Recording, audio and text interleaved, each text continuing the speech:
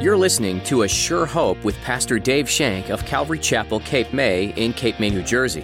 Join us as Pastor Dave teaches verse by verse through God's Word.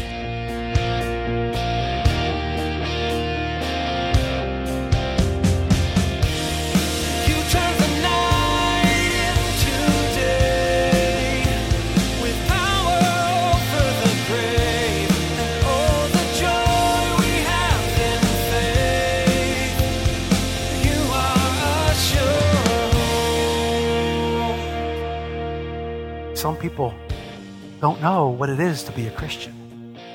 Some people who even tithe to the church on a regular basis think that that makes them a Christian. Serving in the church makes you a Christian. Well, we all know that that's not the answer. That's not what makes you a Christian. What makes you a Christian is a deep, committed faith to Jesus Christ, accepting His sacrifice on the cross, believing upon Him, believing into His resurrection, confessing with your mouth that Jesus is Lord and believing in your heart that God raised Him from the dead. Have you ever been confused in your faith? Have you ever wondered what the whole point is for seeking after God?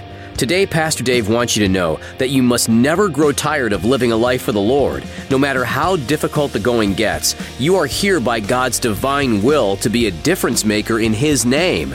Now, here's Pastor Dave in the book of Acts chapter 11 as he continues his message, Son of Encouragement.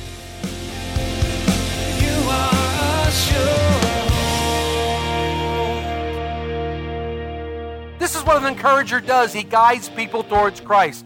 Barnabas saw the grace of God in their hearts. He rejoiced with them and then gently encouraged them to continue. He didn't go in there with a list of rules. Okay, Antioch, I'm going to nail this up there. You got to follow this list of rules now that you're Christians. He didn't do that. He encouraged them to move forward in the Lord. You might be asking yourself, okay, how did he do this? Well, he had a little help. Look at the next verse. For he was a good man, full of the Holy Spirit and faith. Here we see the characteristics of Barnabas. Jameson, Fawcett, and Brown wrote this: the sense of good here is largely, evidently, a large heart, able to rise above the narrow Jewish secularism. While in virtue of fullness of the Holy Spirit, he clearly discerned and he had entire sympathy with the grace of God in these Gentile converts. He had a good heart. He wanted them to succeed. He wanted them to do well. And as he was led by the Holy Spirit, he was able to do what the Holy Spirit gifted him to do. Barnabas was good because he could see past the prejudicial and the racial barriers. He could see right into a person's heart and see the grace of God at work in someone's heart. He was able to look past someone's shortcomings and give them a second, third, fourth, fifth. Lord, how many times do we forgive somebody? I mean, I forgive my neighbor 7 times. 7 times 70. And if you're like me, you go, that's 310. Okay. We forgive them on endless times. That's what Barnabas did. Barnabas did that. He was full of the Holy Spirit. He was able to see the spiritual needs of others. That's discernment. That's what discernment does. When you have spiritual discernment, you see the spiritual needs of others. When the Lord gives you discernment, you see what other people might need. You see what other people might be lacking. You see the kind of things that you can do for them through the Holy Spirit.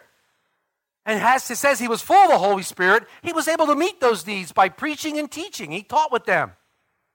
You know, there's an advantage of being filled with the Holy Spirit because you're never limited in your resources. You have an unlimited amount of resources at your disposal when you're full of the Holy Spirit. Barnabas was a man full of faith. He knew where his power and his abilities came from. He knew where to put all his eggs, so to speak. He knew where he had come. He knew that he was nothing outside of Jesus Christ. He knew that it was the power of God in him, and he had faith and confidence in Jesus Christ to do a work in those people of Antioch. And he had faith and confidence and knew that Christ that was working in him would also work in the others. And that encouragement that he gave them to continue in the Lord was probably his mantra. I'm going to continue on in the Lord. You can't encourage what you don't have. You can't encourage what you don't have. You need to be continuing in the Lord. He knew that anything he did was the Lord's doing. What I see in Barnabas is I see the epitome of Scriptures, John 7:38, that says, he who believes in me, as Scripture says, out of his heart will flow rivers of living water. This is what I see Barnabas, full of the Holy Spirit, And out of his heart is flowing these rivers of living waters as he talks to these people, as he guides these people into oneness with the Lord, as he helps them. What we as a church need to do, we need to guide others along with us. We're all moving at different rates. Everybody's moving at a different pace with the Lord because the Lord is personal and he's guiding us through. We can't expect everybody to be at the same place. But we need to help others along because some people will struggle. Some people will get bogged down in certain things and they won't get forward. And we need to help them come forward in the Lord. We need to be the encouragers that say, come with us. Paul, follow me as I follow Christ. John, follow us as we follow Christ. Imitate us as we imitate Christ. That's encouraging. Come. See, there needs to be an action there. An action that'll follow. Another commentator said, Barnabas' faith produced spiritual desire, expectation, and dependence. He had a desire to know the Lord better. He had an expectation of what the Lord was going to do, but yet he was ever dependent on the Lord to do it. He knew that in and of himself he was not going to do it. Some translations say that Barnabas exhorted them all that with purpose of heart that they should cleave to the Lord. They use the word cleave here. It says Barnabas didn't tell the Antioch believers that they had to cleave to the law. No, he said cleave to the Lord. Cleave to the Lord. Hang on to Jesus with everything you have. Enjoy him. Abide with him with purpose of heart. This is a resolve. I purpose in my heart to do something. It's an action. It's my decision to follow the Lord. It's my decision to cleave to the Lord. When I was doing this, a great story came to mind. It's found in Daniel 1. In Daniel 1, Daniel was carried off to Babylon. He and a bunch of the kids and all that. And they were going to make him a servant to the king. And in order to do that, he was placed in a separate room, and they brought out all these delicacies, all these wonderful foods that he had to eat, and they had the king's wine and stuff that they had to drink. You can read this in Daniel 1. And Daniel looked at all this stuff. And they were going to make them eat it and get them used to all this stuff. Well, most of the stuff on the table, on the plate, was against the Levitical laws. It was against the law of Moses. And listen to what it says in verse 8. But Daniel purposed in his heart that he would not defile himself with the portion of the king's delicacies, nor the wine which he drank. Therefore, he requested the chief of the eunuchs that he might not defile himself. Daniel made a decision in his heart. Daniel purposed in his heart that he was not going to defile himself with that food because it was against God. He purposed in his heart. He made a decision in his heart, and he stood by it. He stood by it, and he was rewarded with that because the Lord strengthened them. Why did he make that decision in his mind? Why did he make that decision in his mind? I'll tell you why. Because we change our mind at the drop of a hat. We constantly change our mind. That's why Scripture says, be transformed by the renewing of your mind. Romans 12:2. If we purpose in our heart, it's not changed so easily. See, the Lord doesn't want our intellectual assertion. He desires heartfelt unification. That's what he wants. He wants our hearts to be entwined. This makes sense to me. I mean, after all, we do sing a song called Open the Eyes to My Heart, Lord. Open the eyes to my heart. The Lord knows that my faith is not only academic. It's more than an academic. Because if it was only academic, then an academic argument could confuse me and could draw me away from the Lord. There has to be something more than just the mind. If my heart is his, my relationship is secure. In Romans 10:10, Paul says, for with the heart man believes into righteousness. It's with the heart. So once again, we see the result of someone's faith. This time it's an encourager's faith. Because when he came to Antioch and he began to encourage the believers, all these people came to the Lord. New believers came in. It says, and many people were added to the Lord. A little encouragement goes a long, long way. You'd be surprised. But Barnabas' encouraging days were far from over. I love this guy. Because of the workload in Antioch, it became too great. He needed an assistant, someone that he could assist in the ministry. Barnabas only thought of one person. Only one person that came to his mind. He is the ultimate encourager. It read in verse 25, then Barnabas departed for Tarsus to seek Saul. Why Saul? Why Saul? For one thing, in Acts 9:15, in Acts 22:21, and 26:17, Barnabas knew that Saul had a special commission from the Lord to the Gentiles. He knew that Saul was specially commissioned by the Lord. And you remember, it was Barnabas who took Saul to Jerusalem and introduced him to the apostles, and they became friends.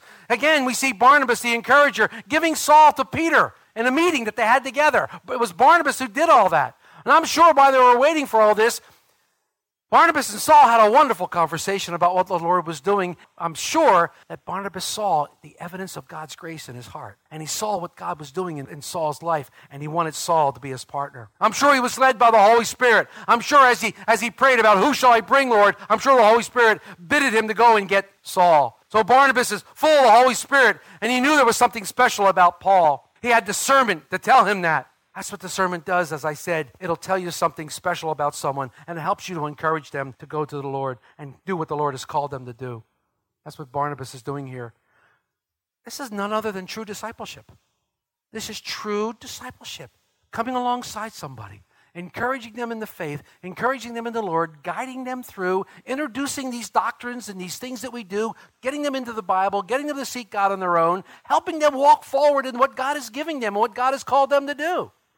Making sure that they pray, making sure that they ask God about things. The encourager doesn't come and tells a person, well, you have to do this, this, and this. The encourager comes and says, seek the Lord with all your heart, and he will show you these things. When a mature Christian comes alongside a new believer and encourages him or her in their faith, that helps them grow in the Lord. And even gives them sometime an opportunity to serve, because as you grow in the Lord, natural growth is wanting to serve. It's a natural output of growing in the Lord. You want to serve. Verse 26, it says that, and when Barnabas found Saul, he brought him to Antioch. And so it was that for a whole year they assembled with the church and taught a great many people. And the disciples were called Christians in Antioch first. The dynamic duo is formed. The original dynamic duo, I might say. Barnabas and Saul. Yeah. Hughes says of these, they complemented each other beautifully, thanks to the expert orchestration of the Holy Spirit. Barnabas was sensitive and gracious. Paul had a brilliantly honed, razor-sharp lawyer's intelligence. Together with the Spirit's power working through them, they were unconquerable. Barnabas and Saul. You have that relationship with somebody? You have that relationship with somebody who's just, it's such iron sharpening iron. It's fantastic to be around them because you're each building up each other in the Lord and you're just walking in that oneness. It seems like there's an unconquerable feeling there. That whatever the Lord puts his mind to do within you can't be stopped. And it's so cool to have a brother or a sister like that. It's so wonderful.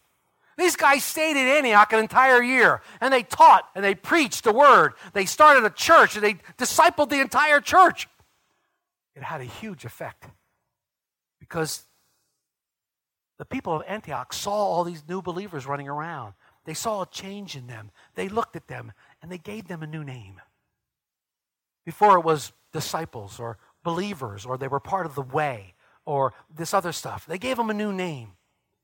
They said Christian. They called them Christian first at Antioch. Pretty cool. The new name given to disciples was a result of the effectiveness of the ministry of Barnabas and Saul. Many of the people were beginning to take notice of what was happening. They were taking notice of this group that believed in Jesus Christ. There was something different about them. Everywhere they go, they spoke of Christ.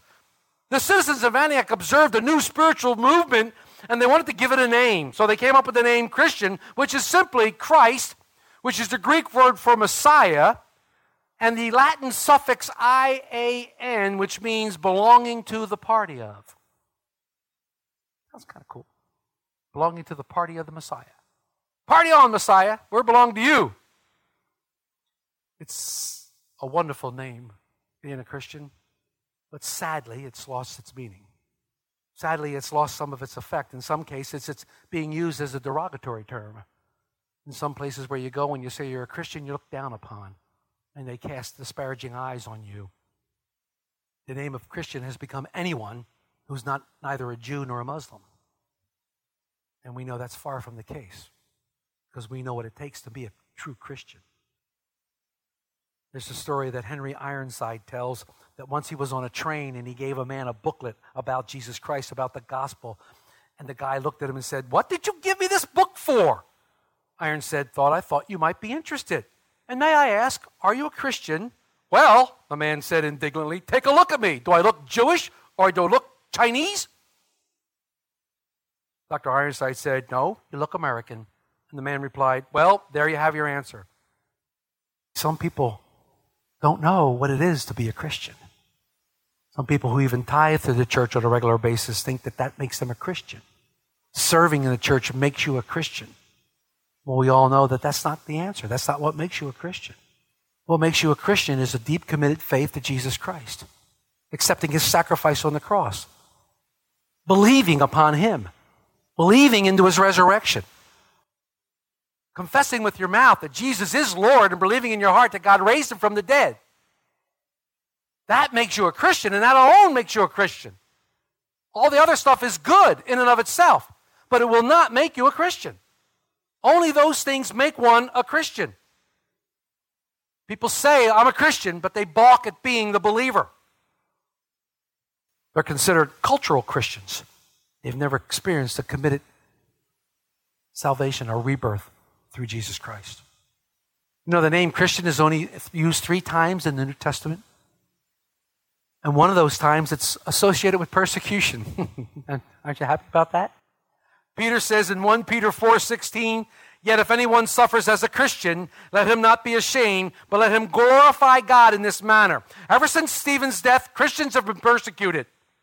Just calling yourself a Christian in some places can lead to persecution, even to death. The name of Christian is being attacked around the world, and many believers live under constant fear. But while they are living under constant fear, God's name is still being glorified. God's name is still being placed out there, and God's name is still doing a mighty work. In fact, the churches of South Korea and China, the churches that are underground because of the persecution, are growing at such a rapid rate they can't count them all. That's what persecution does. It's like a stoking the flame of Christ. It glows during persecution. God is glorified. As we close this morning, I want to leave you something from a story I found in the Daily Bread.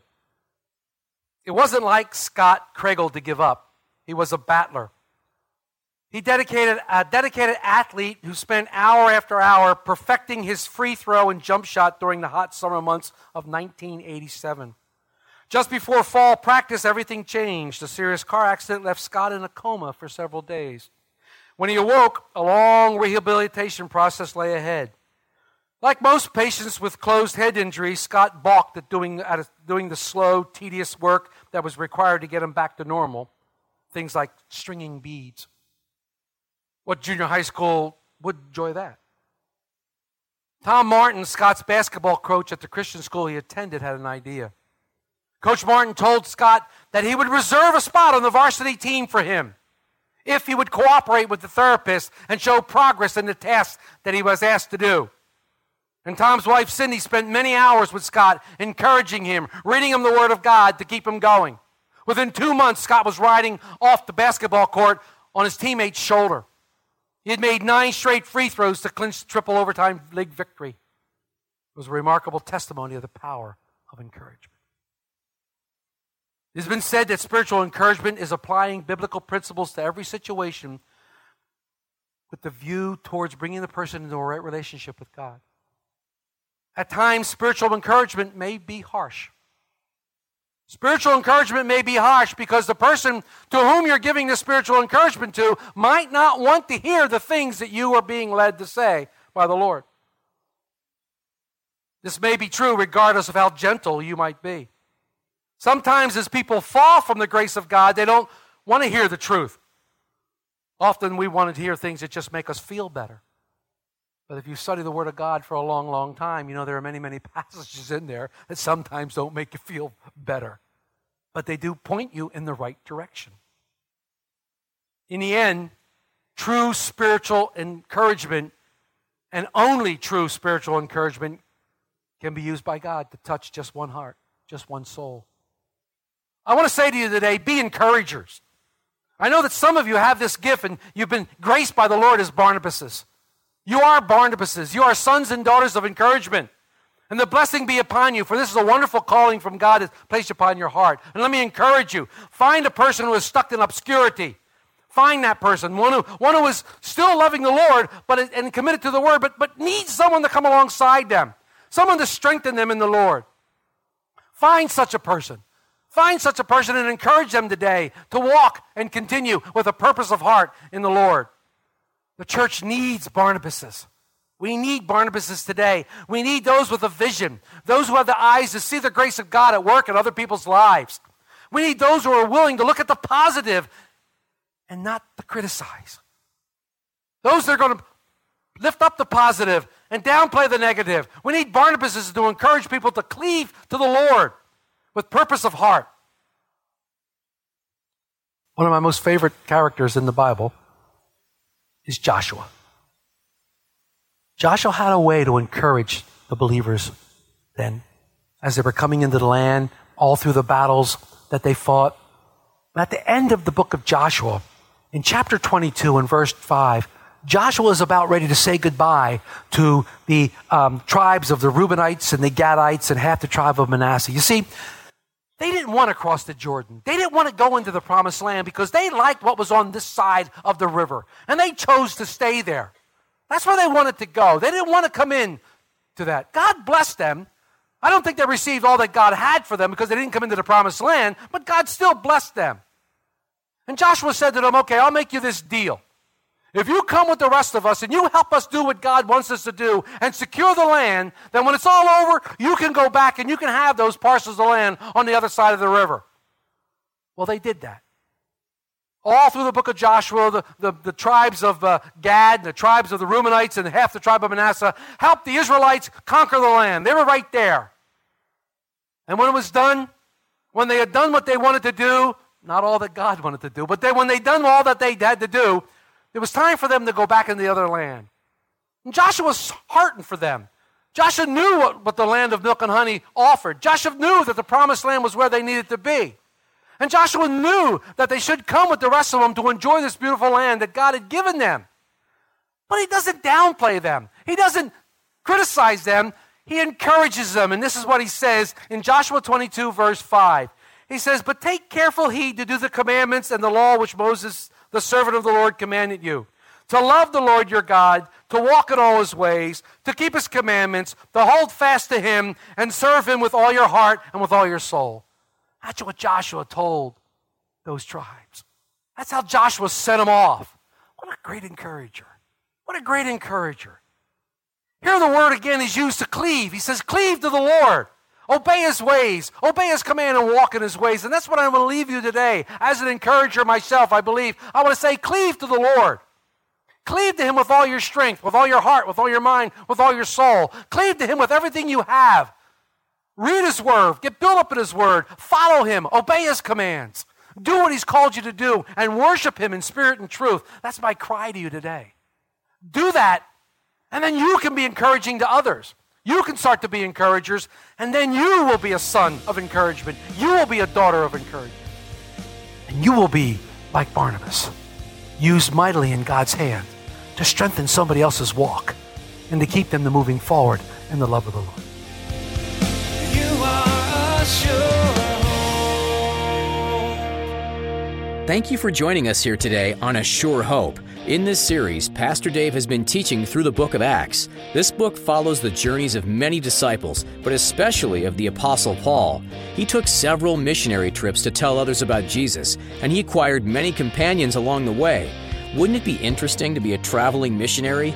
He met many people who readily accepted the message he was bringing. In other cities, his life was threatened and he was pushed out, as people didn't want to hear about the way. But being a Christian isn't meant to just be an easy road. As Paul's life displayed, you go into it knowing that there will be obstacles that you face. Is it worth it, you might ask? Of course it is. The prize that you'll be rewarded is far more precious than the things of this world. Staying true to Jesus, who gave up everything for you, is the best way you can live your life for him. We're so glad we got to spend time with you today. A Sure Hope is a ministry out of Calvary Chapel, Cape May, in Cape May, New Jersey. If you're in the area, we'd love to see you on Sunday mornings. Check out ASureHopeRadio.com for service times and directions. Once again, that's ASureHopeRadio.com. And don't worry if you can't make it in person. On the website, you'll notice links to our live stream via Facebook and YouTube. All of these can be accessed through ASureHopeRadio.com. Don't forget to come back next time as Pastor Dave continues to go through the book of Acts again, right here on A Sure Hope.